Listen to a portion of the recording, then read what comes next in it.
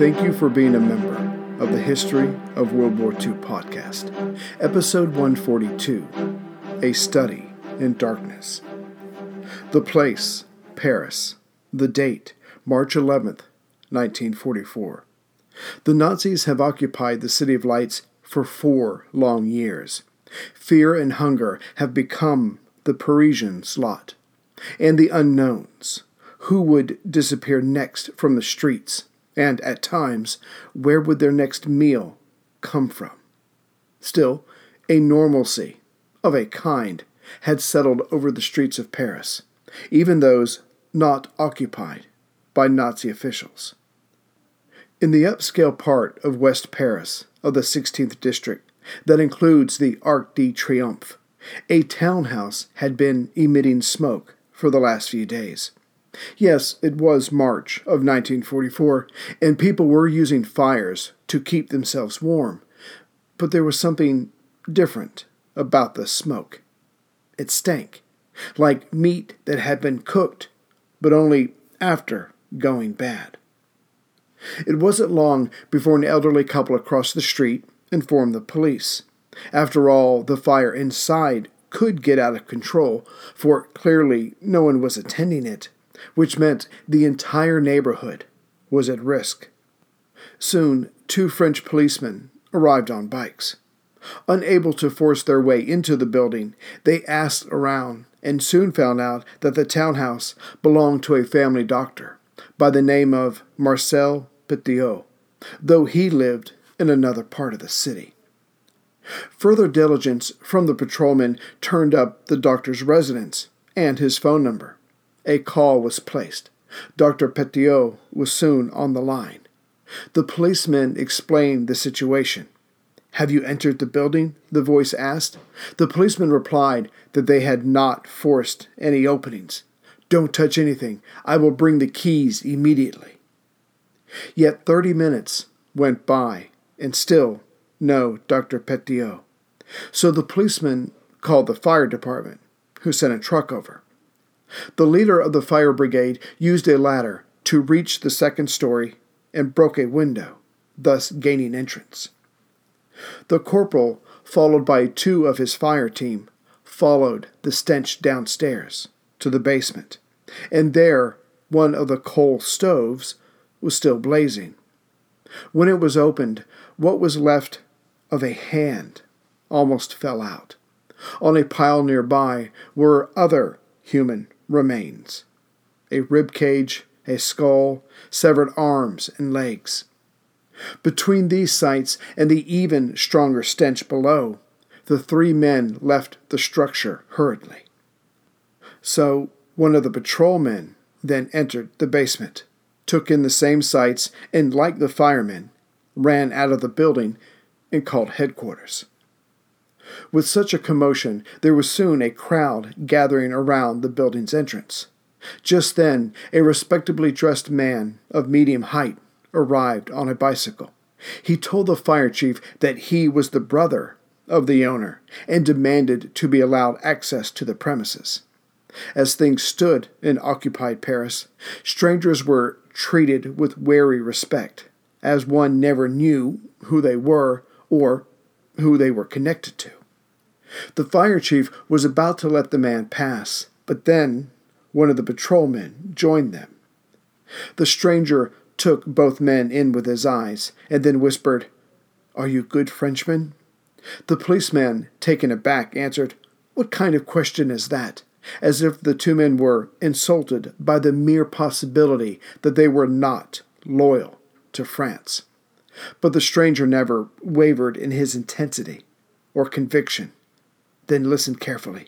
What you see there are bodies of Germans and traitors to our country." He then asked if their superiors had been contacted. Both men said yes. "That is a serious mistake. My life is at stake, as are the lives of several of my friends who serve our cause." It was only then that the brother of the building's owner said that he was the commander of a French resistance group, and back at his own home, he had almost 300 files of fellow resistors. It was only a matter of time before the French police or worse, the Germans, expanded their investigation into this and discovered his involvement and those files. He ended with, "I must destroy them, the files, at once."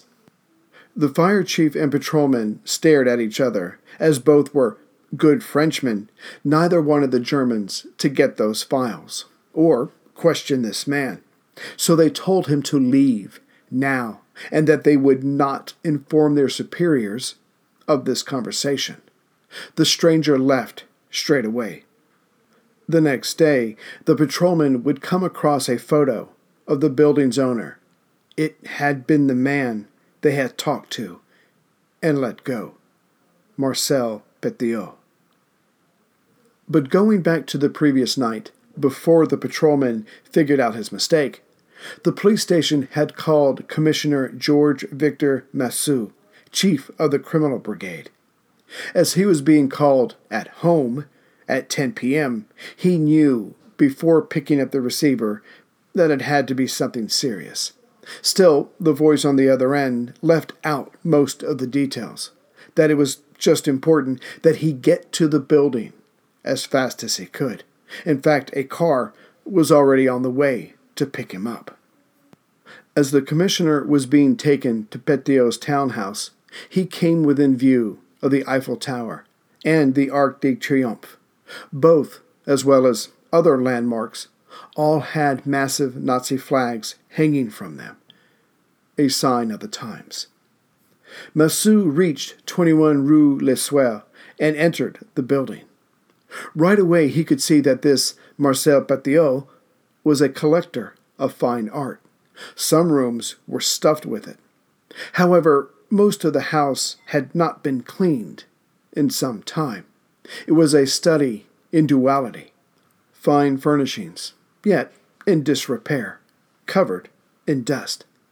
Massou had been warned by the officer of the ghastly things inside before he entered, but the commissioner told the younger man he had seen it all. But after viewing the parts of a rib cage, a woman's probable torso, and another body that was missing its internal organs, he realized how wrong he was. Turns out there is always something more. After Commissioner Massou collected himself, he and two other detectives ventured into a small building around back. There, the front room was in much better shape and seemed to be an active receiving room. However, down the hallway from this room, and there were two doors in between, and one had been heavily locked, was a small, windowless room. It had an iron cot against one of the cement walls, but what gave Massou the creeps was that in each corner an iron hook was attached to the wall, about 1 meter from the ceiling. What would be hung from that? On the other side of the room was another door, but when the men tried to open it, it would not give. Finally, a crowbar was used, and when the door was opened, there was only wall there. The door and the doorknob were fake. Why would a fake door be needed? Massou turned around and only then noticed that the door that they had come through had no handle on this side. The last odd detail to the room they discovered that night was when a section of the wallpaper was torn away, a small peephole was visible. Massou told himself that this could easily be where the victims had spent their final hours. But it was in the main building that someone was trying to destroy the latest evidence. Thinking this had to be the worst of it, the men continued examining the premises. Once they were out again into the courtyard, they entered an old carriage house, now filled with tools of all kinds. But at the rear of this building was a sliding door. It took some effort to get it open, but once that was done, they were looking at a relatively small room that had a massive hole in the floor, a pit of some kind. Above this hole was a pulley that looked well maintained. At the end of the pulley was a hook, and at the end of that was a noose. The smell that came up from the pit informed the men of what had to be down there. More bodies. Still, Massu went to the edge and, seeing a ladder, began to climb down. When he reached the bottom, he found himself sinking into quicklime and decomposing bodies, rather, pieces of bodies. Regardless of what Hollywood movies demonstrate, quicklime was not used to speed up the decomposition process, but rather to cover the smell of the rotting corpses. After looking around, once he was above ground again, Massu could see for himself that the majority of victims were here, not in the house. They must have been, again, only the latest to meet their fate. Now that he was outside, the commissioner let the questions flow over him. Who would do this, and why? Was it the owner, one Dr. Petiot, or someone that used this place, or someone that worked for the doctor? And was it just murder, as in getting rid of certain people for specific reasons? But the biggest question was it just murder? Why were the bodies cut up? What was gained by this? Enjoyment? Revenge? If what the supposed Dr. Petiot had said on the phone was true, that the victims were Germans or collaborators. Either way, the bodies or pieces would have to be brought out and counted, and hopefully identified. More besides, was this a Nazi operation? But no, that did not feel right to Massu. The Germans would not have to hide such things. That was what their camps were for, if all the rumors were to be believed. The questions just kept coming to Commissioner Massu, but no answers. And yet, when the police first arrived at the townhouse of Dr. Petiot, there was a sign on the door that read, "Away for a month, forward mail to 18 Rue des Lombards-Users." But Massu had not sent police there, nor to another address that was the property of the doctor. Why? Legal red tape. Back in December of 1799, a law had been passed that said no police could force entry of a citizen's home during the night, unless there was a flood, fire, or the police were invited to come in. If the killer, regardless who it was at one of these locations, they probably would not invite the police in. But more than that, Massu did have to stay open to the possibility that this was the work of the Nazis. Well, more specifically, the Gestapo, the German state secret police. Under Hitler's Germany, they could practically do anything to anyone, and it was within the law. For one, there was the brutality of the crimes, something they were known for, and two, the Gestapo, indeed as well as other German security agencies, were using the buildings around 21 Rue Lessel, where the bodies had been found. There were enormous swastikas all around that part of town. Perhaps the townhouse was their dumping grounds, after all information was extracted. And if that was the case, then Massu would not be doing himself any favors by rushing into this. But if this was a German operation, such news as the bodies and their various conditions would surely have reached the Germans by now. And yet, no one came to tell him to drop the case, or even to proceed cautiously, as if they had no interest and therefore no connection. Massu, instead, that night, just went home. The commissioner went to his office the next day, March 12, 1944. For now, his first task was to inform his immediate supervisor, the prefect of police, who would, in turn, inform the French and German authorities. In one way, this was good. First, he, the commissioner, would not have to talk to the politicians, and two, once the Germans were fully aware of what was going on, it would be interesting to see if he was told to back off. In the meantime, his staff worked industriously, gathering all the information they could on this Dr. Marcel Petiot. His life would be reconstructed as far as possible. That same day, Radio Paris reported on the bodies and identified the owner of the townhouse as Dr. Petiot. Further, that he was a resistance fighter, or, to the Germans, a terrorist, and that he had once again rejoined his faction. Massu heard the rumor around the police station that an established resistance fighter had been allowed to enter the doctor's house and then was allowed to leave again. But had this person vouched that Petiot was one of them? If he did, that would make the commissioner's life so much easier. He would have to find out. After briefing the prefect of police, Massu went through the ever-growing file awaiting on his desk of Dr. Petiot. The main suspect, for now, was born in 1897, had grown up 100 miles southeast of Paris.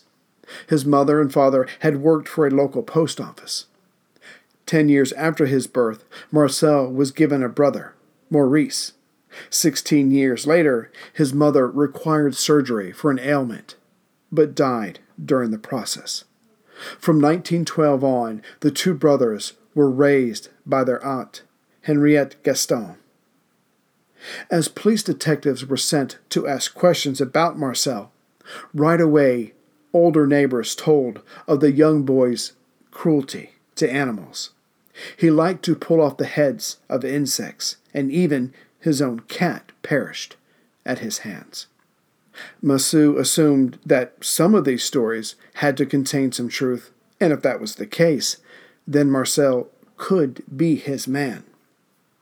The young Petiot read voraciously, but as he got older, focused on police novels, books about murder and murderers. As a teen, he had few friends, and hardly any girlfriends. His teachers considered him intelligent, but not normal, and he was characterized as lazy. This laziness would be combined with his intelligence, as Marcel, still a teenager, tried to find ways of making money without working. Using a fishing pole and some adhesive, he was able to snatch letters from the very post office his father worked at. Perhaps he was looking for money or money orders. But after being evaluated by a psychiatrist, per French law when he was caught, he was found to suffer from hereditary mental illness. It could have easily been the loss of his mother, and that his father had little to do with the boys after that. Either way, Marcel had a victim mentality in which the world owed him, and at the same time, he craved attention. Marcel continued his studies long enough to receive a secondary school diploma. By then, the Great War had come to Europe, and in early 1916, Marcel, seeking adventure, volunteered for the army. Being surrounded by such death and destruction, Marcel's opinion of all this was not recorded. In May of 1917, he was wounded, but it was suspected by many that it had been self-inflicted. The last 2 years of the war, the young Petiot was noted for increased mental imbalance, yet that was contributed to the war. That time was spent in either a hospital or a military jail, as he constantly, unabashedly stole from fellow soldiers. Again, his argument was that morality was a human construct. The authorities were not impressed. The 3 years right after the war, Marcel was in various mental hospitals, yet some of the doctors believed he was faking the symptoms. These he had learned through his readings. Still, he was soon out with a partial disability pension. Remarkably, Marcel had also entered medical school, taking advantage of an accelerated program for veterans. By 1921, he graduated from the University of Paris. Soon after, Dr. Marcel Petiot set up his own office about 25 miles from the village he was raised in. His practice was soon thriving, as his demeanor was caring and forthright. War veterans got a discount, and Petiot was known to ride his bicycle for miles to treat a patient who probably could not afford his full fee. Marcel helped them anyway and took whatever payment they offered. And yet the lazy and selfish boy was still there inside. And if that was the case, then maybe the cruel part was too. Each time that Petiot saw a patient, whether they paid or not, or partially, he signed them up for public assistance without telling them. In other words, the good doctor was getting paid twice. Soon, into his own practice, the doctor bought a car and could be seen regularly at auctions, buying furniture for his new home. Those 3 years of medical school, where surely Marcel worked hard, were starting to pay off, but he was just getting started. In 1926, Petiot decided to enter politics by running for the mayor position in Villeneuve-sur-Yonne. As he had gotten to know many of the people as their doctor, he easily won. Of course, he was still double-dipping when it came to payment for services rendered. Then he won another election for Yonne's Council General, roughly the same as a U.S. congressman. Marcel was on the rise. Going back to March of 1944, when the bodies had been discovered in Petiot's townhouse during the afternoon, after Commissioner Massou spoke to his superior, the police had begun to question the nearby tenants.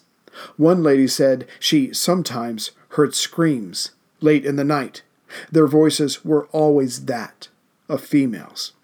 As to why she did not report this, she replied, this was occupied Paris. To call the French police on possible German activities was not the way to live a long life.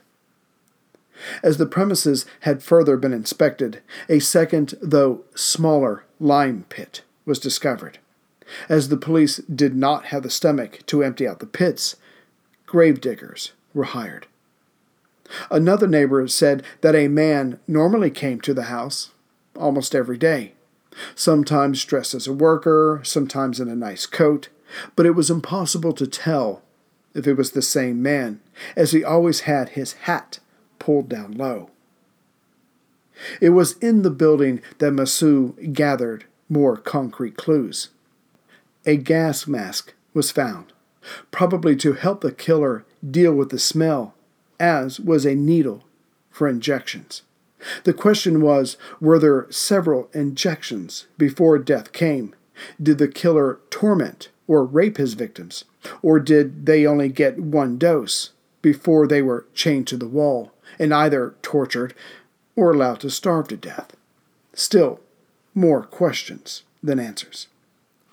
The searching continued throughout the house, but it was another find in the basement that gave Massou an idea of the extent of how busy the killer had been.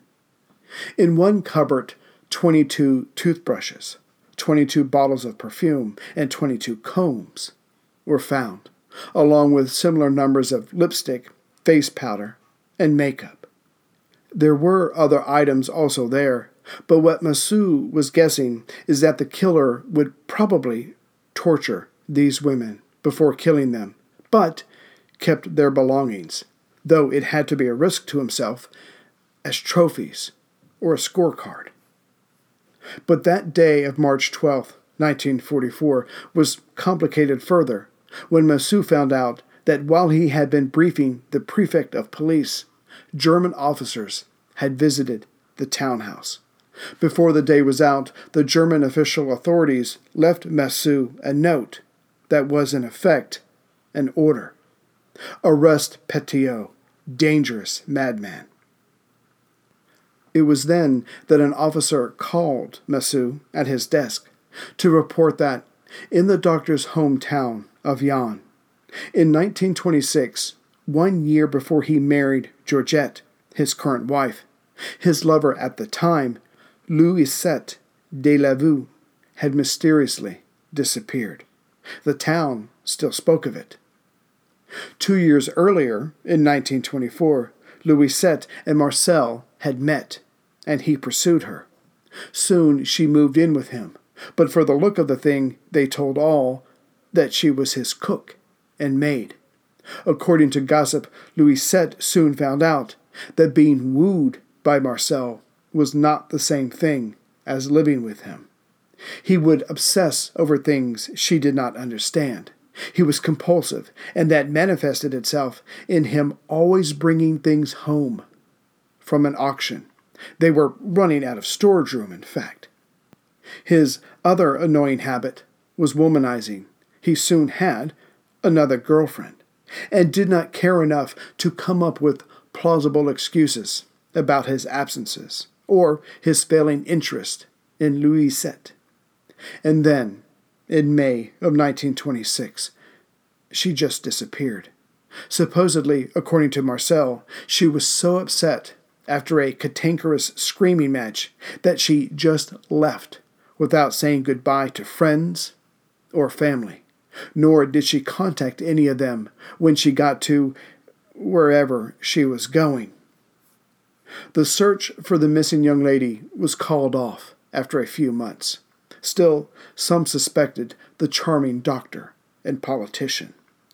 One witness said she saw Marcel carrying a large wicker basket to his car, which could have been anything. But a few months later, a young woman's body was found in a nearby town. It was in a large wicker basket. And it was with hindsight that Massue made sense of this. The victim's head and limbs had been severed, and her intestines had been removed. Hey, Dad, what's this? That's an old Monopoly game, but it's a World War II Monopoly game. I thought you gave that away. Well, I did, kind of. Someone won, but the person never contacted me, so I didn't get their information. What are you going to do with it?